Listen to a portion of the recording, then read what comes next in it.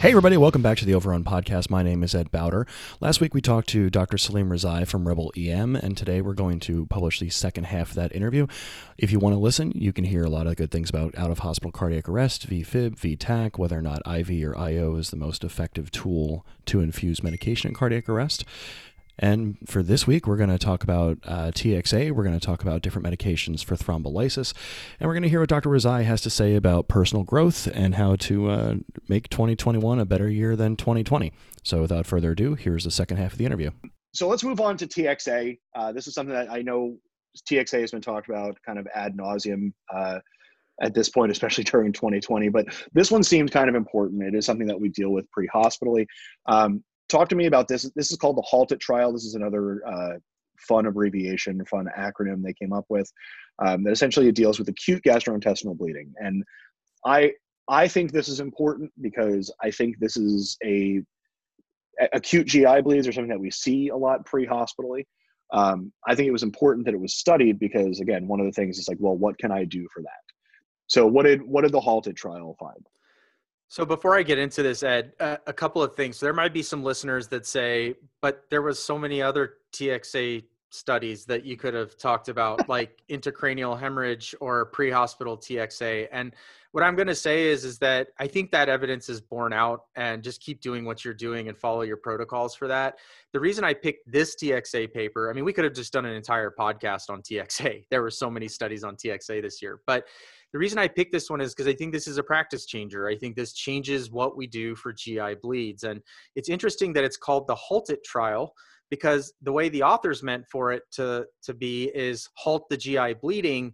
But what it turns out is that the HALT-IT is maybe halt your practice of using TXA and GI bleeds. And so that's exactly what they did in this study. It was published in Lancet 2020, effects of high-dose 24-hour infusion of TXA on death and thromboembolic events in patients with acute gastrointestinal bleeding, and international randomized double-blind placebo-controlled trial. So all the words that we like to hear. 164 hospitals in 15 countries. And then the patients got randomized to one of two things. They got placebo, which was a 0.9% sodium chloride, or normal saline, I guess is kind of the more lay way of saying that, although there's nothing normal about normal saline, was the placebo arm.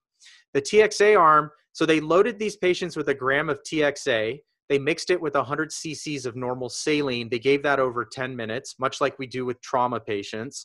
But then what was different is what they followed them with in terms of their maintenance dose, which was 3 grams of TXA added to a liter of isotonic IV solution. And that was infused over the rest of the 24 hours, or 125 milligrams per hour. And I'll come back to why they use that dosing strategy, because that's not what we use in trauma. And that's a significantly higher dose. And by the way, the placebo matched everything in terms of the way it was given and the duration of time that it was given in. So there was no like unblinding when you look at that. Right. So this is every study has their primary endpoints. This is death due to bleeding, 5 days of randomization. This is another study that is, the recruitment is very, very good on this. The sample in this study is over 12,000 patients. Really important to have those kind of high numbers, because you want to be able to tell a difference within a population. And with this type of study, with this type of practice approach, you want to be able to have a very good cross section where you can say, you know what, we did this one study, this is the end that we had for the study, and it's likely replicatable over time just because of the amount of people that they had. So 12,000 people trying to stop bleeding within 5 days of randomization. What did they find? Yeah, no difference. 4% for the TXA group, 4% for the saline group. And by the way, I'll tell you that I read hundreds, if not thousands of papers over the 8 or 9 years I've been doing Rebel EM. And if people want to know what a good study looks like, I highly recommend you go read this paper from beginning to end, because this is probably one of the best studies I have read in terms of methodology, the way they thought through things, their explanation of things, looking at all their limitations. I just think this was super well done. And so it's for this trial to find no difference, I tend to believe the results because the methodology was so sound. And then I'll tell you, like, something else is They also looked at subgroups of patients, trying to find if maybe like this worked better in sicker patients, or maybe if we gave it a little bit earlier, or, people who were on anticoagulants. They looked at all these different things. And again, across the board, no difference in any subgroup that they looked at. And additionally, there was no difference in death due to bleeding or rebleeding at any of the different time points that they looked at. So everything was negative in this study. So completely negative trial. No benefit to TXA and GI bleeds. And that's a big thing is, again, very rarely is it that you have a well-constructed study with a very good N who they come down and just be like, none of it works. Yeah, I mean, usually you'll have some secondary outcome, and then people are like, "Oh, that's super interesting. Maybe for that reason we should be doing it." But across the board, this was like negative. Right, and this only applies, again, we talked about the hyperspecificity of trials. This is acute GI bleed as it presents to pre-hospital medicine out of that this is something that can actually affect us. TXA is usually used in traumatic bleeds and all that's fine, but it does have some applicability to your acute bleed. Someone who calls, they've got an acute abdomen, they found blood in the toilet, whatever applies to them, or they vomited, they have hematemesis. And it was a question that I think we all kind of had of, when do we give TXA? How much can we give? Is it just for trauma? And there's a lot of different uses for it, but I think you're right. I think you see this and you want to kind of, any good investigator, right, is going to try and poke holes in the data set. And it is hard to do for this one. And, it's, if this is the change where it's like, we're not going to give TXA and acute GI bleeds anymore, I'm happy basing it off of this data set is what I'm saying. Yeah. I mean, listen, there's one hole I could find in this entire study. And then I have a thoughtful comment about that limitation. And that is that, if you believe that giving TXA early, so less than 3 hours, is an actual thing, which I think a lot of the trauma literature has shown us, the earlier you can give it, the better. Well, only 16% of patients in this study got TXA in that less than 3 hour window. As a matter of fact, almost 60% got it in a greater than 8 hour window. And so, people would say, well, of course it didn't work. Of course it's a negative study because they didn't get it in fast enough. But they did two interesting things that I think are the thoughtful comments. So number one is they specifically looked at the group of patients that got it in less than 3 hours compared to the group that got it in over 3 hours. And they found no statistical difference in any of their outcomes, even when they broke it down by time. And then the second thing I would say, and this is not a fault of the authors, whereas when trauma happens and we have an exact time of onset, what is the time of onset for a GI bleed? How do you say that GI bleeding started at this time? How do you know they haven't been bleeding for 2 days and they only happened to notice it today? That's Right. not a fault of the authors. That's a disease process issue. And I think that's why you're not seeing that benefit, is that just because you see blood in the toilet doesn't mean that the bleeding started right then. It could have started 7 hours ago and just now showing up. And so that's not anybody's fault. It just tells you that that's the disease process. The final thing. Right. And it's entirely possible that if you were in a situation that you could give TXA at the time of the bleed, it's entirely possible that it works perfectly fine and stops the bleed. But you're right. It's the availability of the onset that is problematic for this data set specifically, but for a lot of things, where you're just not going to know.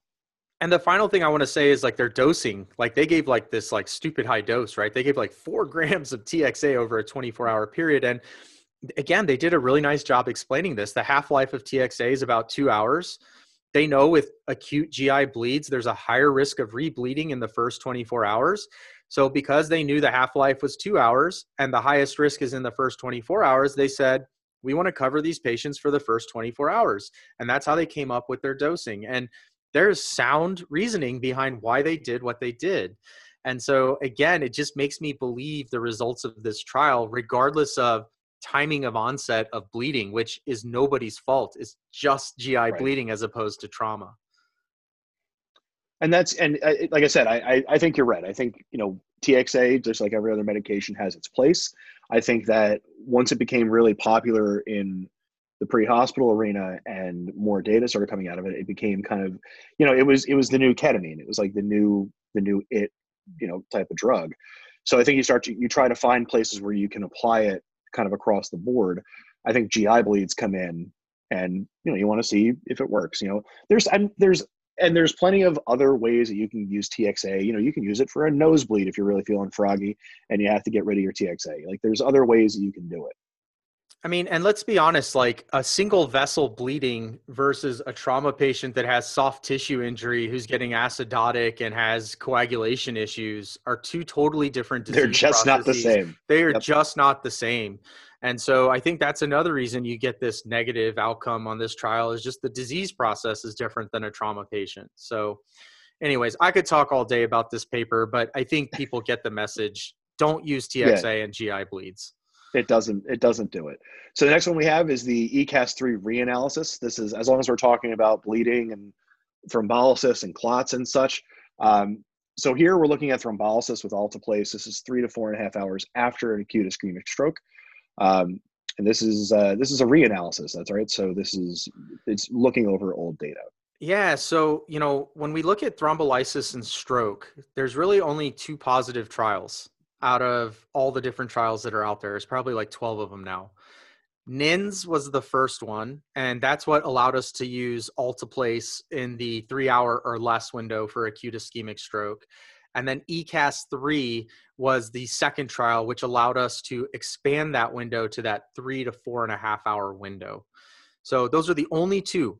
The remaining 10, which did not all look at alteplase, were completely negative and actually showed more harm than benefit. So this has been like a really huge debatable topic of whether we should be doing this. I think it's actually one of the biggest debates in emergency medicine, critical care, pre-hospital setting, is whether we should be giving TPA for acute ischemic strokes.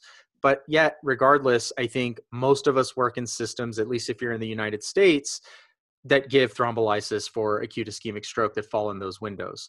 So this was just looking at that original data. And what they did is they said, okay, well, we see that this was a positive trial. It's really weird this is a positive trial, and every other one looking at this time window is negative. So what is the difference here? And so the original trial had 821 patients, and they went back and they basically tried to find if there was any imbalances between the groups that might favor one group over another. And we've talked about methodology already on this podcast.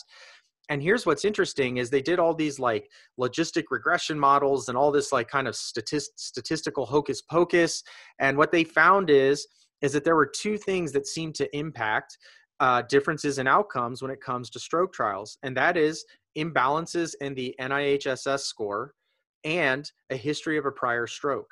So if there's one group that has a higher NIHSS score or has a history of more prior stroke, well, the outcome is going to be not as good. That's basically what they ended up finding. And it turns out in the ECAS-3 trial that people in the placebo arm had a higher NIHSS score and had more previous strokes than people in the TPA groups. So they ended up finding no statistical difference after they balanced these confounders.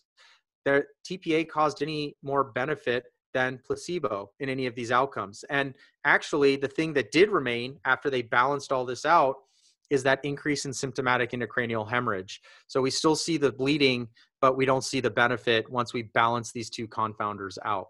Now, the one thing I'll say about this before I let you kind of talk, Ed, and ask the questions is a reanalysis of a study doesn't overturn the results of a study. Okay, that's the first thing I want to say. But it does sure make you scratch your head about, was it because of something else that made the results positive? And so what you really need is you need this trial done again without those imbalances to answer the question. And so I think that's all this study does, is it really makes us think about, are we actually doing benefit or are we doing harm for our patients? Well, and I think that's the important thing about this is, once, and TPA once thrombolysis actually became, a popular treatment modality, I think we tended to gravitate toward that generally. Just knowing about the risk of different reperfusion injuries and bleeds and things like that. Certainly, there's different tools now that we have in 2021 for whether it's clot retrieval. There's multiple different devices that do that for ischemic strokes. I think the interesting part of this study is that it kind of leads us toward, this is what we have, but maybe there's better options. And I think this kind of encourages exploring those a little bit. Is this something that you would think would changes how you would give TPA, or is it more of a kind of a good note to have? I think this is just a good note because, first of all, there's all kinds of core measures, and stroke is one of those core measures, and those are all kind of tied back to funding and getting paid. And unfortunately, that's just the system we work in. What I think is more important is maybe on a macro system level, we can't change things too much. But on a micro system, I've been a lot more not pushing my patients to not take TPA, but at least have a shared decision-making strategy with them about, here's the chance of benefit, here's the chance of harm. I don't know what's more important to you, is duration of life or quality of life.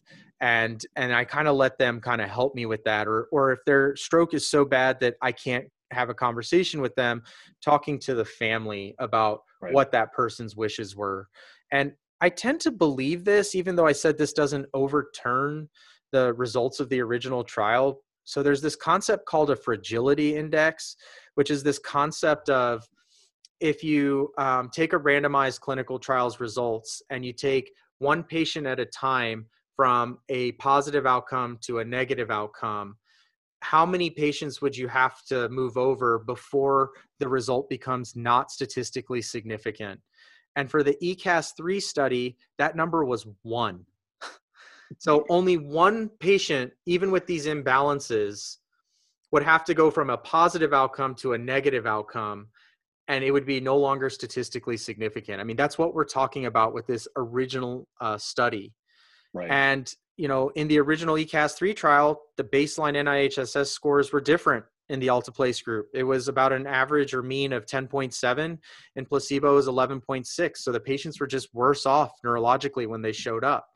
And when we look at previous stroke, 14.1% in the Alteplase group, 7.7% in the placebo group. Or I'm sorry, I got that backwards. 14.1% in the placebo group versus 7.7 in the Alteplase group. So again, twice as many people were kind of worse off from previous strokes in the placebo group. And both of these will lend themselves to favoring Alteplase. You have to balance for these two things to kind of come to a final conclusion. So is this the last we've heard of TPA? Should we stop giving TPA? That's the $1 million question. And unlike maybe some of my colleagues, I don't think we should just stop cold turkey because of one reanalysis. I do think we need more information on this, number one. Number two, I think at a micro system, we need to educate our patients and their families about what it is we're actually giving to them. And then the final thing I'll say is that I think that the tools we have today are different than the tools they used 20 years ago. We now have perfusion imaging and mismatch imaging. And I think that there is a niche population that probably can still benefit from TPA. I just think with the blunt tools of a head CT without contrast, or these mobile stroke units, or using an NIHSS score, these are really blunt instruments where we're trying to generalize a disease that is on a spectrum in terms of scale of severity and outcome. And so I think if we can use tools that are more sharp and kind of help select out a subpopulation where this might benefit, I think that's where we're moving with stroke care. So I'm not saying that we should stop giving TPA. I just want to make people aware that the evidence isn't super strong, and we probably need to do our part in having those shared decision-making strategies with our patients. So, and I think that's a conversation that we're having more and more in medicine writ large, but specifically in emergency medicine and pre-hospital medicine, is, there were these, sacred cows of treatments that were out there, and it turns out that they just don't work. Epinephrine is the one that we keep coming back to. So I do think it's interesting that it's like, we have this tool that's available to us. It might work in a very specific subset of patients, but that it works in that specific subset of patients does not make it a panacea as a drug. Maybe it works, and it works very well in this, say, 15% of the population. And we know that it works well in 15% of the population, and there we go. and then 85% of the population has to get other things, like and forgive the crude comparison, but like thalidomide is a good example for it, where you have a drug where like thalidomide does what it's supposed to do. It just, the side effects are super untoward and not good for use. But even today, there is still a very specific use for the drug thalidomide. It's not given often, but it is a very, 2% of the population that fit into that, hyperemesis group. It works. This isn't supposed to be a ringing endorsement of thalidomide. I'm not suggesting that we just go back and throw it out on pharmacy shelves. So I don't want to get into the comments section and, hear about all the different things that I support based on that statement. But it is interesting when you have, you have these things where like, okay, well, maybe we don't use TPA for 100%. We use it for 30%, but in that 30%, our outcomes are improved because of this data-driven thing. Do you think that's, we know that we're getting closer to personalized medicine, hyper-specialized medicine, do you think that's kind of the avenue we're going down? Or yes, okay. That's exactly it. And so let me just like use myself as an N of one. So if I come in and I just have some paresthesias of my left upper extremity, please don't push TPA on me. I don't want TPA, although that's a stroke. I don't want TPA. I can live with the paresthesias for the rest of my life. If I come in and I can't speak, I'm completely aphasic and I can't use one side of my body, I understand the risks that come with, if I get TPA, I might have a bleed and die from that, but I'd much rather be dead than continue the rest of my life aphasic, not able to use one side of my body, and have somebody have to roll me over and wipe my ass for the rest of my life. And so, right. And I suspect that line that I've drawn is going to be different for every patient. These are subjective quality of life outcome measures. And that's what makes this so hard to study. And I think as the tools are improving, that is exactly it. We're individualizing the care much, much better. And the blunt instruments that we've been using in the past are going to be things of the past, exactly what they are. Go way of the dodo bird. They're just not going to be around anymore. And we know the problems with NIHSS and just using non-contrast head CTs and these stroke mobile units, which still make my head explode every time we talk about them. But I think we're getting better. I don't want to interrupt, but let's I do want to dovetail off of that because it's something we've talked about on the show. Danny has some experience with mobile stroke units. What are your thoughts on mobile stroke units? Just real quick, and then we'll move on to difficult. Yeah, I mean, I think the whole goal of mobile stroke units is twofold. One is to identify more patients earlier so that we can give them more TPA. I mean, that's what they're trying to do. That is the sole purpose of those units. But as I've stated, the second issue with those mobile stroke units is they're using blunt tools to decrease the time in which we give this medication based on a hypothesis that's flawed. And that hypothesis is that time is brain. And what we're finding with perfusion imaging and mismatch imaging is that time is not brain. As a matter of fact, there was just a meta-analysis that was published looking at 4 randomized clinical trials. And what they found is that there are a lot of people with just strokes that you can actually push TPA on 24 hours out that do just fine. And there's other people in the first hour that have this huge infarct core, and just pushing TPA to reperfuse a vessel when the tissue is already damaged has no benefit, but has all the harms associated with giving that medication. And so the hypothesis is wrong. Time is not brain, right? It's more, what is the penumbra? What is the ischemic area that we're trying to save with reperfusion? And that's my problem with the mobile stroke units, is they're just trying to give it earlier because they believe in this paradigm of time is brain. And that's a flawed metric for stroke. See, guys, so now when you actually, when the debate becomes super public in 2022, you guys heard it here first on the Overrun that maybe the stuff we do doesn't work out so well all the time. It's always an interesting kind of paradigm to see, that the time is brain thing is something that we teach ENTs. And that's the reason I say, like, when the debate happens in 2022 is, I mean, who knows what the hell we're going to find out in 2021, but it's always, the debate always seems to happen 3 years after the data. Right. And that's entirely anecdotal. I don't have data to back that up, but it always seems to be like, well, what if it turns out that time isn't brain? What if we can tailor treatment a little bit I more? And mean, it's like, right, we knew that in 2019. it's You just know, so arbitrary. Like what's the difference between 4.5 hours versus 4.6 hours? Now it's all that of a sudden, magic, yeah, this that magic magic 10 10 minutes. minutes, now I can't give TPA if that's what you Right. believe. I'm just saying if that's what you believe. It's like being a last day of paramedic school versus the first day of being an actual paramedic. You don't all of a sudden get this download of information where you just become this phenomenal Yeah. like paramedic. There's a learning curve that comes with that. And all the schooling and all that stuff is trying to get you up to a bare minimum so you don't kill anybody, right? That's all that Yeah. stuff is trying to do. And same thing here is these time cutoffs are so arbitrary. I mean, And why based off not? of very little data as well. Yeah. Exactly. So to me, I think, look, be efficient, be fast, don't cut corners. That's like the bigger Right. message here is that I'm not telling you to slow down. I'm just saying not all strokes are going to follow time is brain. Yeah. No, natural. Of course. I couldn't agree with you more. Along the lines of blood clots and how we're treating them, this is another pretty interesting acronym type of thing. This comes out of the International Journal of Cardiology, I guess, heart treatment and vascular treatment. This is the difficult study. We talked about this off the air. I am super interested in this study because I'm interested in studies that tell us that what we know is garbage. Um, just because I think that there's a lot of smaller studies where like, oh, that's interesting, okay, but I think there's other studies that come out where it's like, did you know that we're bad at this as an industry, just systemically? And this is kind of one of those studies. So tell me about the difficult study.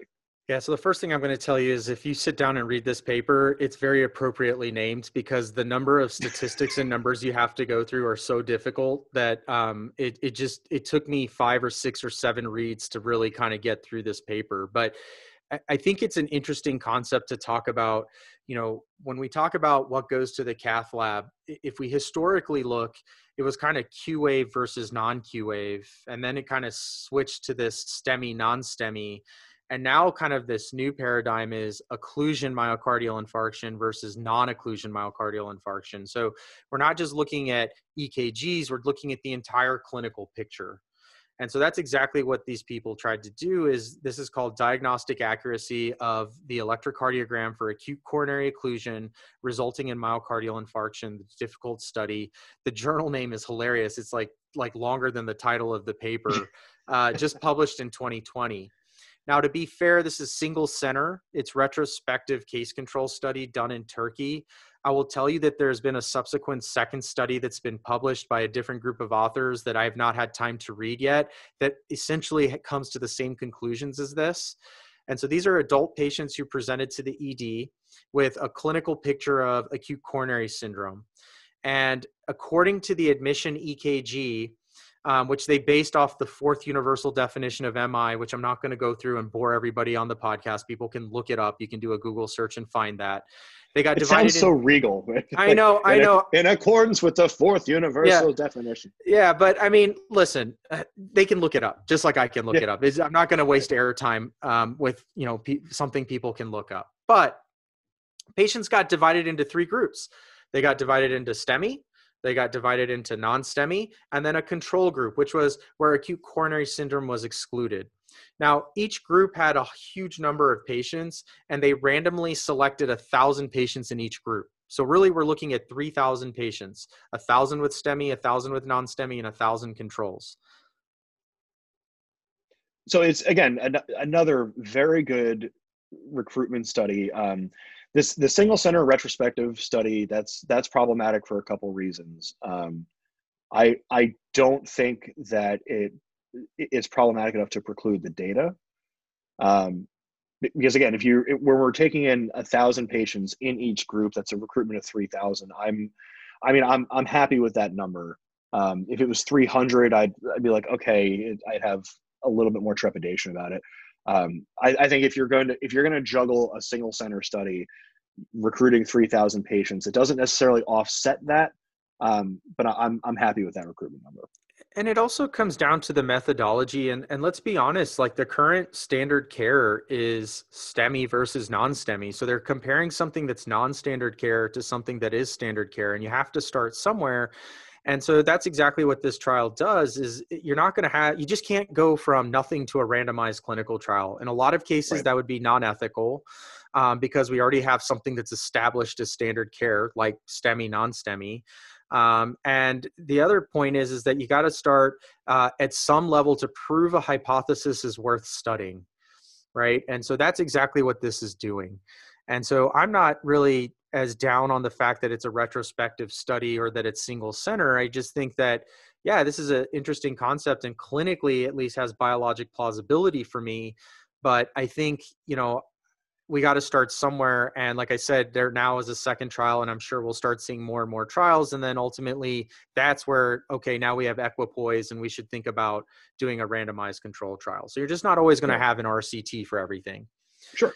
Yep. So what they were looking for is in the group of patients that we categorized as non-STEMI, how many of those patients actually had an occlusion myocardial infarction? In other words, how many non-STEMI patients should immediately go to the cath lab as we would do with a STEMI patient?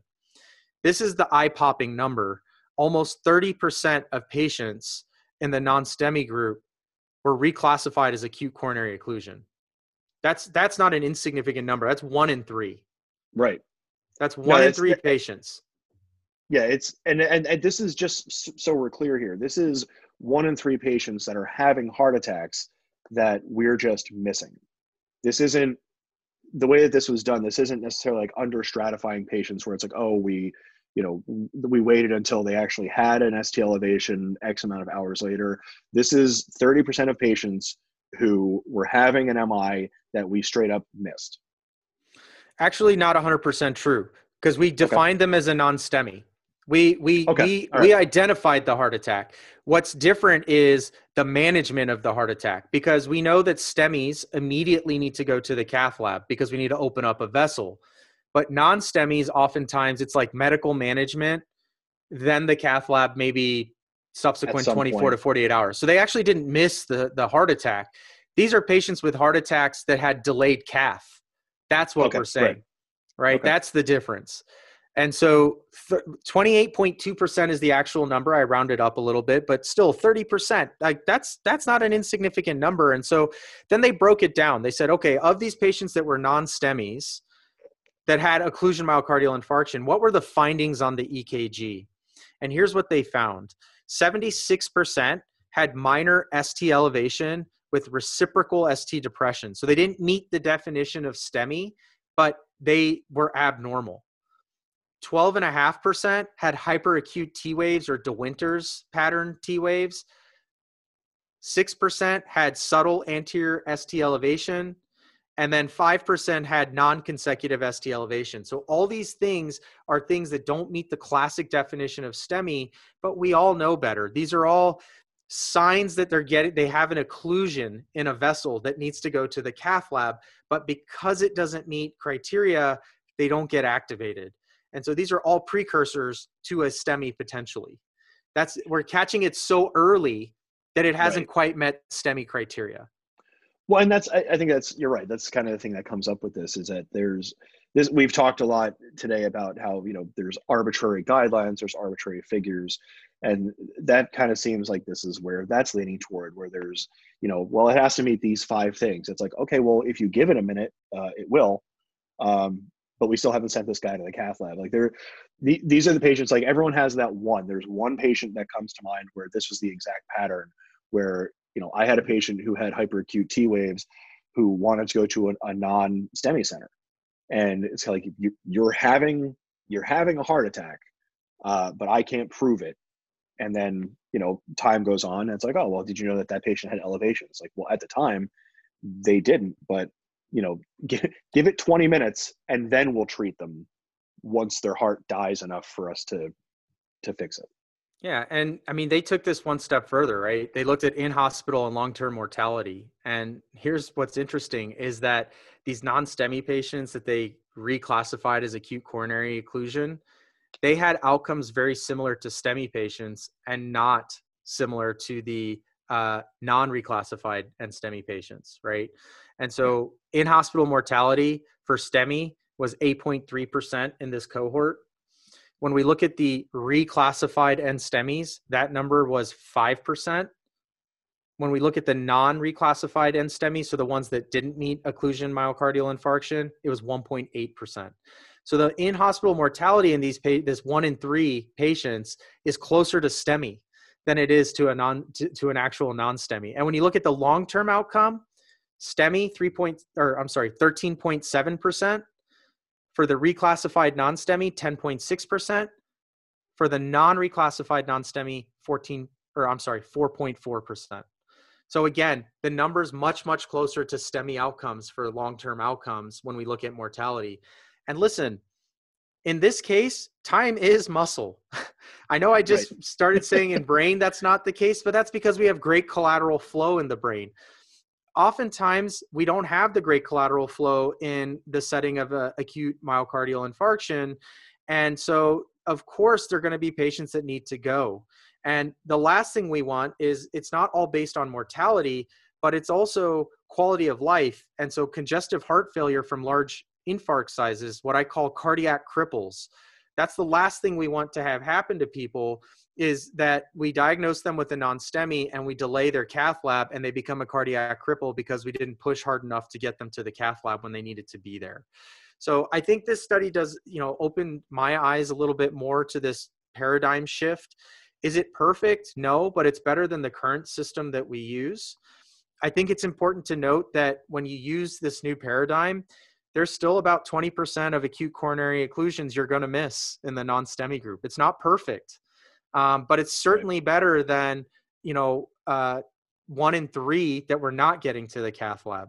So I like to be balanced in the way that I say things. And so I think if you're worried about your patient clinically, they don't quite meet STEMI criteria, but they meet some of these kind of precursors to STEMI, we need to be pushing to get them to the cath lab and not waiting till they actually meet the definition of STEMI. And these are these patients where we've discussed a lot on the show, having that, your high index of suspicion, your high concerns for these patients. And I think a lot of times these are the patients who you walk in and you're like, that's an MI from the door. You have that classic build, patient's pale, diaphoretic, has, classic chest pain, those kind of signs. And you put them on an EKG and it's unremarkable. And I think a lot of times it's like, well, look at that. All right. And then you just kind of go about your way.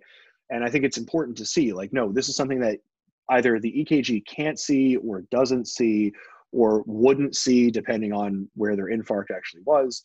And that's where you have to kind of take that. We've done a couple episodes on clinical gestalt, and that's kind of where you have to apply that, where it's like, you know what, I know that I have an EKG that doesn't show me elevations, but I'm confident to say that X, Y, and Z lead to a STEMI, so I'm going to activate a cath lab.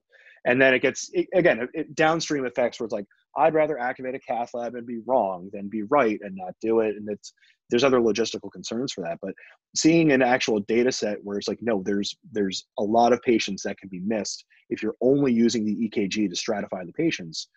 I think it's important because pre-hospitally, I think we put a lot of focus on some of the technology we have, whether it's the EKGs or the vents or whatever.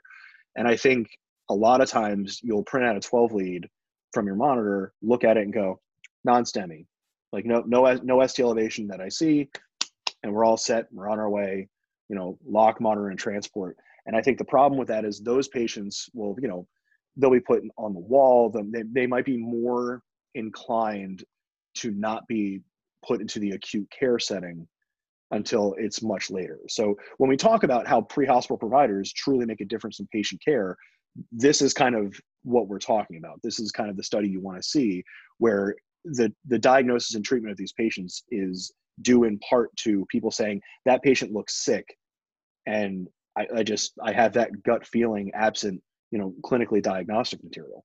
Yeah, I mean, you're not just depending on the EKG anymore, right? You're putting the whole picture together. And I think we're moving forward. We're talking about blunt tools versus kind of finer, tooth comb tools.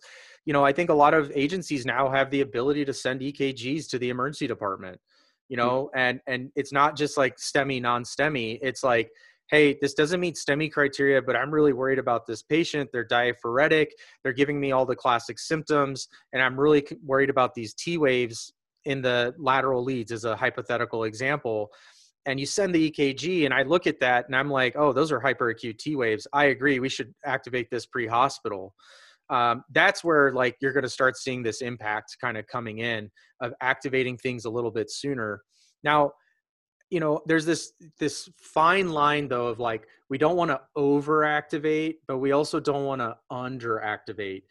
We don't want to miss things. And what I tell all my pre-hospital brethren and sisters is that I would rather you be conservative and overactivate than underactivate, because once that infarct has happened, there's nothing we can do to fix that anymore. We can always call things off, Right. but we can't go back in time. And so I always tell them, and there are cases where they overactivated and we'll sit down and talk about it. And they're like, oh, okay. And that's a great learning moment for everybody.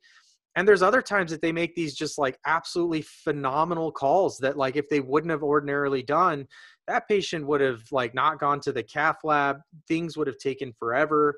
And so that's what this study shows me, is that there is this gray area of non-STEMI that actually looks more like STEMI. And it's not going to have all the classic EKG findings. And that's what I'm pushing for people to be looking for. So we have gone over just so many things, and thank you so much for your time and all this information. These are 7 studies that come out of 2020 that are they can be practice changing. And it's a lot more information than, at least it's nice to hear something that's not COVID related. But you are very active on social media, as we discussed previously. Before I let you go, I do want to talk about how you're handling 2020. You've been very public about how you're handling your personal health, your mental health. That's it. You mentioned it's a deliberate act on your part to do that. A lot of us have been able to kind of follow your journey.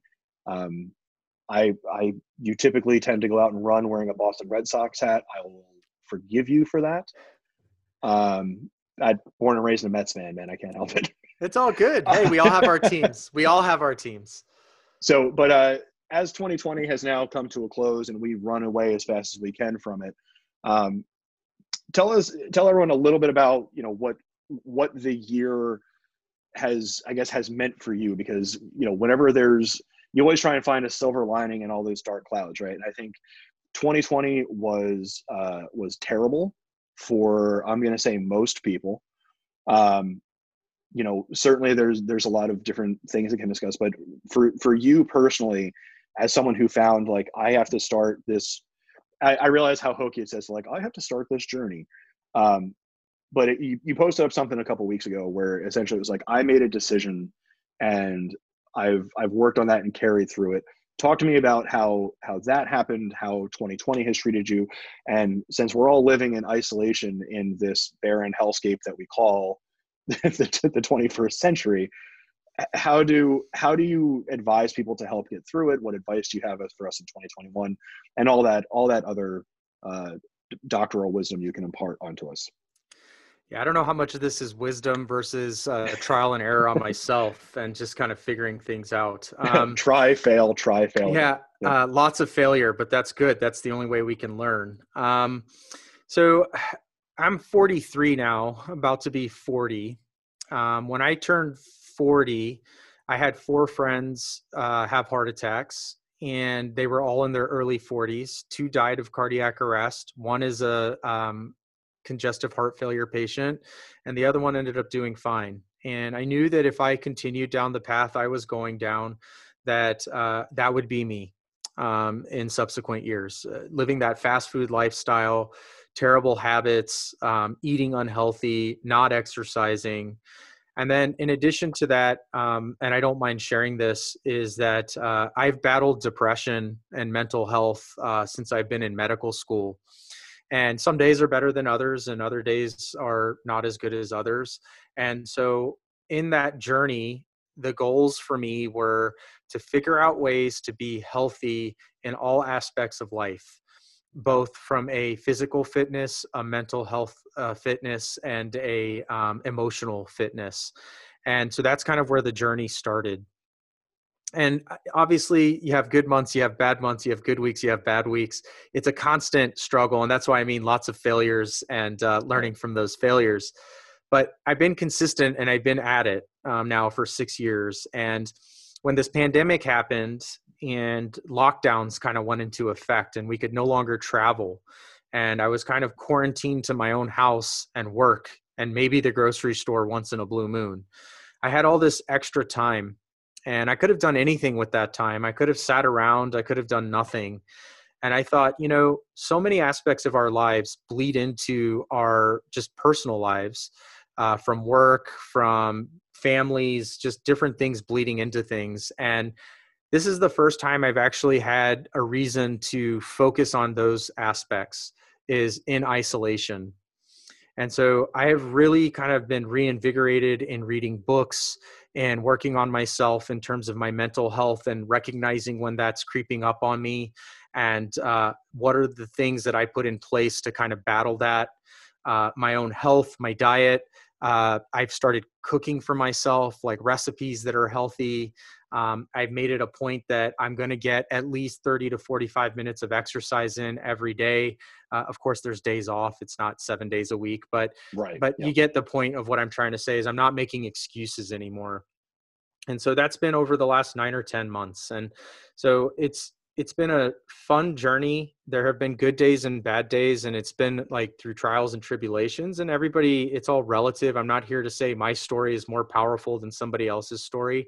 But I think in such a down year, in such a hard year with so much death around us, so much stress at the job, that trying to find that positive attitude and try and change the things that you've always wanted to change is so important in such a hard time, in such a dark time. And that's what I've really been focusing on over the last 9 months. And I've been sharing that on my social media platforms. I've been sharing that with friends and family. And I had no idea the impact that was having on others in terms of now people are exercising and they're changing their diets as a family. And who knew that social media could do these things like that? But it's just the message is getting amplified. And it's so humbling that my own struggles are affecting others to continue to make those changes and look for the positive in things. The final thing I'll say is this is something that I recently came to a conclusion on. We were talking about this early before we started recording, is I've been working so hard on so many aspects of my life. The one area that I've not cleaned up is my social media followers. Okay. And the reason I say that is that there are people that I called friends at one point in my life that when I post things about masks and vaccines always seem to have some negative message or some like their shit don't stink and like their way is the right way without any evidence to support it. And I've really been struggling with that because it's already hard enough, the stress of the job. It's already hard enough trying to get good information out to people. It's hard enough looking at death every day. And reading things where people are just attacking you as a person, as a doctor, that you're killing people and you should have your license revoked. And it's just embarrassing that you call yourself a physician when all you're trying to do is like be helpful. I've been struggling with that. And I finally came to the conclusion that, well, I've gotten rid of negative things in my diet. I've gotten rid of negative habits in my exercise. I've gotten rid of negative things about my mental health. Why am I not doing the same thing on social media? I'm all for discussion and I'm all for questions. I'm all for figuring out the best answers. What I'm not all for is the negativity of an already negative year. And I've decided to start blocking those people and not allowing them onto my channels because it's hard enough as it is. And I just don't want that anymore. I don't want to be reading my social media and just seeing negative, because that feeds into every other aspect of my life. And so I've slowly but surely have been starting to block those people that are just kind of on the crazy train, let's call it. It's a good way. It's a good way to describe it. The reason, so those that follow Dr. Rezaie on social media have all seen this, but I think it's important that we have physicians that come out and they say, COVID is still a problem. People are still very sick. I think that's important, but I think it's also important to mention, there's, millions, I would imagine, healthcare workers who, we are, and as you said, we mentioned this off air, we are accustomed to a certain amount of death and disability in our job. That is not a normal adjustment for the human condition. It's just, we have gotten accustomed to it. But there's so much that we're equipped to handle. And then after, say you have a shift where, there were 12, you had just a pronouncement every hour, right? And then you go home to, watch the news where they remind you of what you saw at work that day. And then it is very frustrating. And as I said to you, I have colleagues both in the pre-hospital arena and also medical students that I'm in school with who are still very much on the, COVID is a hoax kind of train. And it can get, I haven't worked in a hospital nearly to the extent that you have in this crisis. And I imagine it's as frustrating as it is for me, then it must be that much worse, for you and physicians who are out in the field now. As I said, Mike DeFilippo on our network is working right now in the clinical setting in the ER, and thousands of patients come through with COVID just all the time. So it is a very emotionally draining thing, and I think it was important to make some mention of it, to acknowledge that before we closed out. Yeah, I mean, I think this is another thing I've really reflected on. No death is easy. No death is easy. I think it hits all of us. It impacts all of us. And I think it's important that you talk about it, that you reflect on it, that you try and learn something valuable from it, and you try and share those messages with others to kind of continue to move that needle toward progress. I think the difference with this is it's not that you're just pronouncing somebody every hour, because there are shifts that just happen like that sometimes. It's not your fault. The only way it wouldn't have happened is if you just wouldn't have shown up for work. I think what's been difficult is pronouncing somebody every hour for 10 months. That's the difference. It's the frequency and the duration combined. And that's been the part that's been super hard for me to digest and to be able to wrap my brain around. And part of the reason I've been so vocal on social media about looking for positives, because I'm struggling to find positives every day. I may seem all, hunky-dory and happy all the time and happy-go-lucky, but the reality is I put a lot of thought into the things that I post, and I struggle some days to find something positive. And so the way I look at it is, if I'm struggling, I'm sure there's somebody else out there that's struggling. And so that's the bigger message, is continuing to look for those positive things. We can't change the reality that we're in, but we can change our reactions and our attitudes toward it. And sharing that with others, you just don't know how much that can help somebody who's in a dark place. So that's kind of the way I would end that. No, absolutely. And I think it's important that it's talked about. I think it's important that it's discussed, because certainly this is the chronic pathology from healthcare workers that we're going to hear about for the next 5 or 10 years after this. The last thing that I want to ask you, and you've been more than generous with your time, is you had mentioned that you have been immunized for COVID-19 now, right? I have. How did that go? Tell me all about your chipping process. Yeah, Tell the people out there what to expect. So I got my Pfizer vaccine yesterday morning, and I'll be happy to let you know and the listeners know that I'm no longer on Wi-Fi because of the chip they inserted. I am now completely on 5G on all my devices. All my download speeds are great. Yeah, totally joking and being sarcastic in case somebody takes that literal. No, so I got my vaccination yesterday. It was kind of a surreal thing that, like, I've been fighting this for like 10 months, and now there's a vaccine that's out there that, I can take and potentially keep me safe, and maybe in the future keep others safe. I'll tell you that it's been 24 hours. I've had no side effects. The shot didn't even hurt. No headache, no fevers, no body aches, no fatigue. The only thing I'll say The only thing I'll say is that my shoulder is a little bit sore from where they gave me the shot. But what I'll say is that it's no different than getting my annual flu shot. That's really the only thing I can say. Like if I really like kind of sit down and think about it, it's the only Right. thing. And listen, I'd rather take this vaccine and have a little bit of soreness in my arm than actually catch the virus and end up like the people that I'm seeing in the hospital that are Yep. dying every day. And for people who, I'm not going to come out and say you should go get the vaccine, although I do think you should get the vaccine. For I'll, people who I'll, are, I'll say it. Go, go get your um, vaccine, guys. I mean, I think people should be able to make their own decisions, and I'm not going to push people to do something, but I think you should also know the facts before you make your decision. And so there's a lot of people out there that think mRNA vaccines are this new thing that they developed in 9 months. And it's like, oh my God, it's new. They cut corners. They rushed it. It's actually not the case. They've been studying mRNA vaccines for 10 years now, maybe even 20 years in some cases.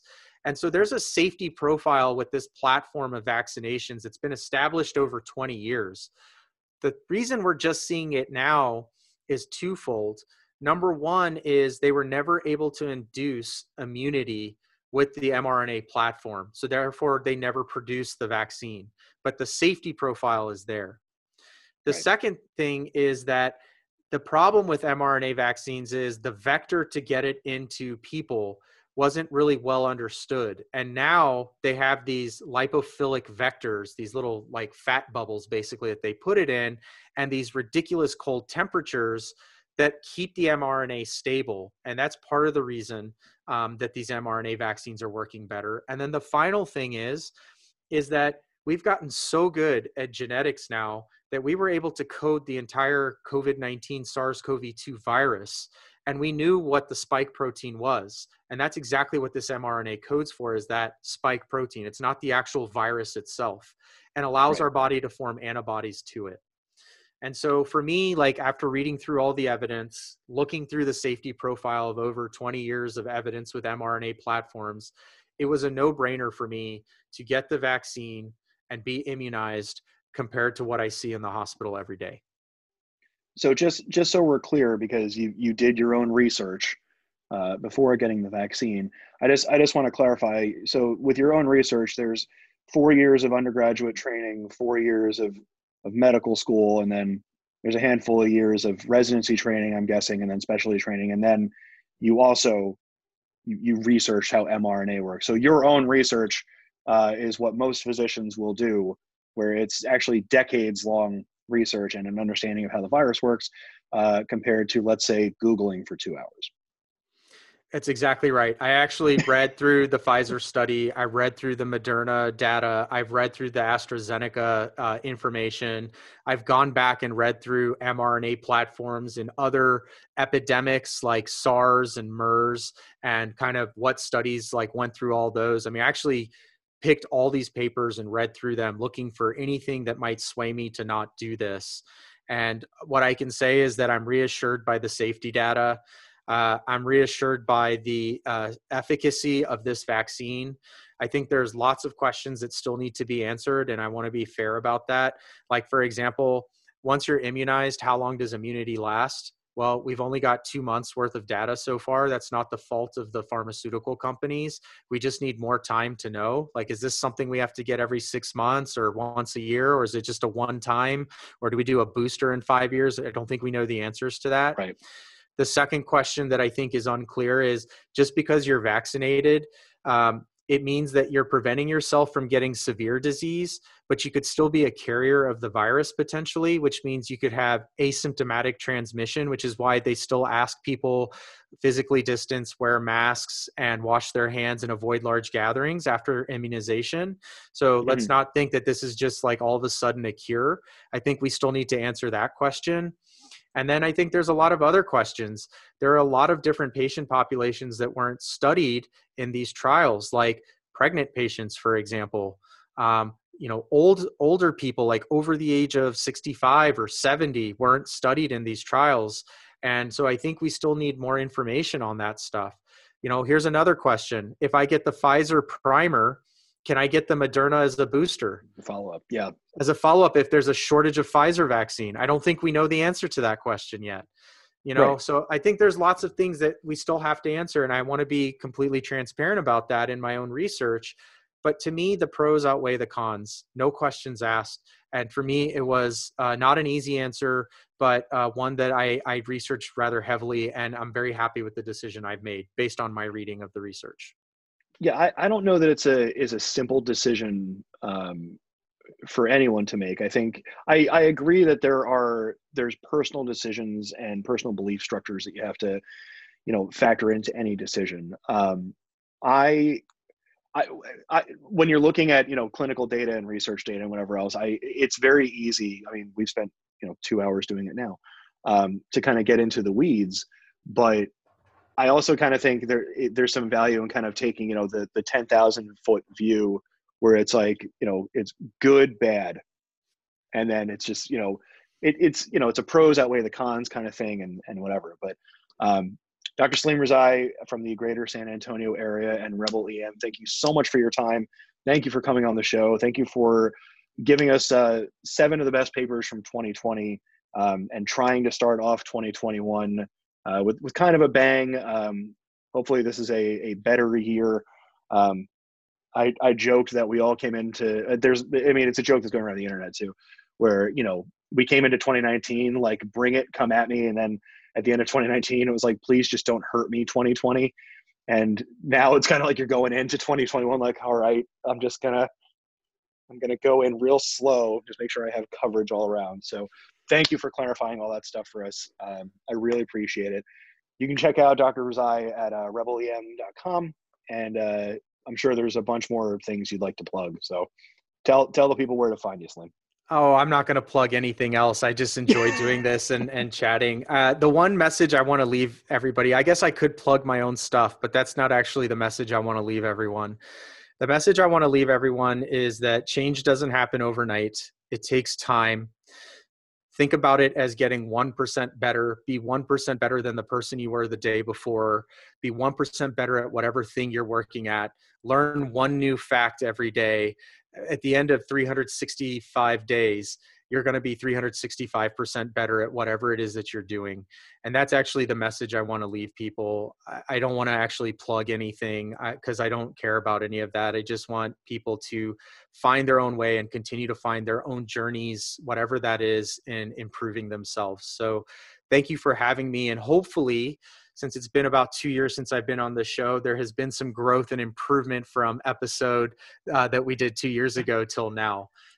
I certainly hope so. I want everyone to let us know what you think in the comments, show notes, and all that other stuff. So thanks again, Salim. I appreciate it. Thank you, Ed. Our thanks again to Dr. Salim Rezaie from Rebel EM. You can find all of his stuff at rebelem.com. It is an extraordinary website and blog and podcast and everything. And we're very happy that Dr. Rezaie was able to join. I'm very happy that Dr. Rezaie was able to join me for this interview. A lot of really good information, lots of stuff to look forward to coming through in 2021. And as I'm recording this on a personal note, there were some pretty serious things that happened in Washington, D.C. the other day. So I want to make sure that everyone stays safe. When we talk about how 2021 is going to move on, take care of yourselves, take care of your family, get vaccinated. And we have to try and make 2021 a better year than 2020. So hopefully we can use the data that we've applied over the past 2 weeks, or the data that we learned over the past 2 weeks, and improve our practice. And if you have any questions or concerns, you can always find us at overrunproductions@gmail.com. And we're also on all the social media. Check out the merch so that you can do better in 2021 for the Overrun. I am Ed Bowder. Thank you for listening, and we'll talk to you next time.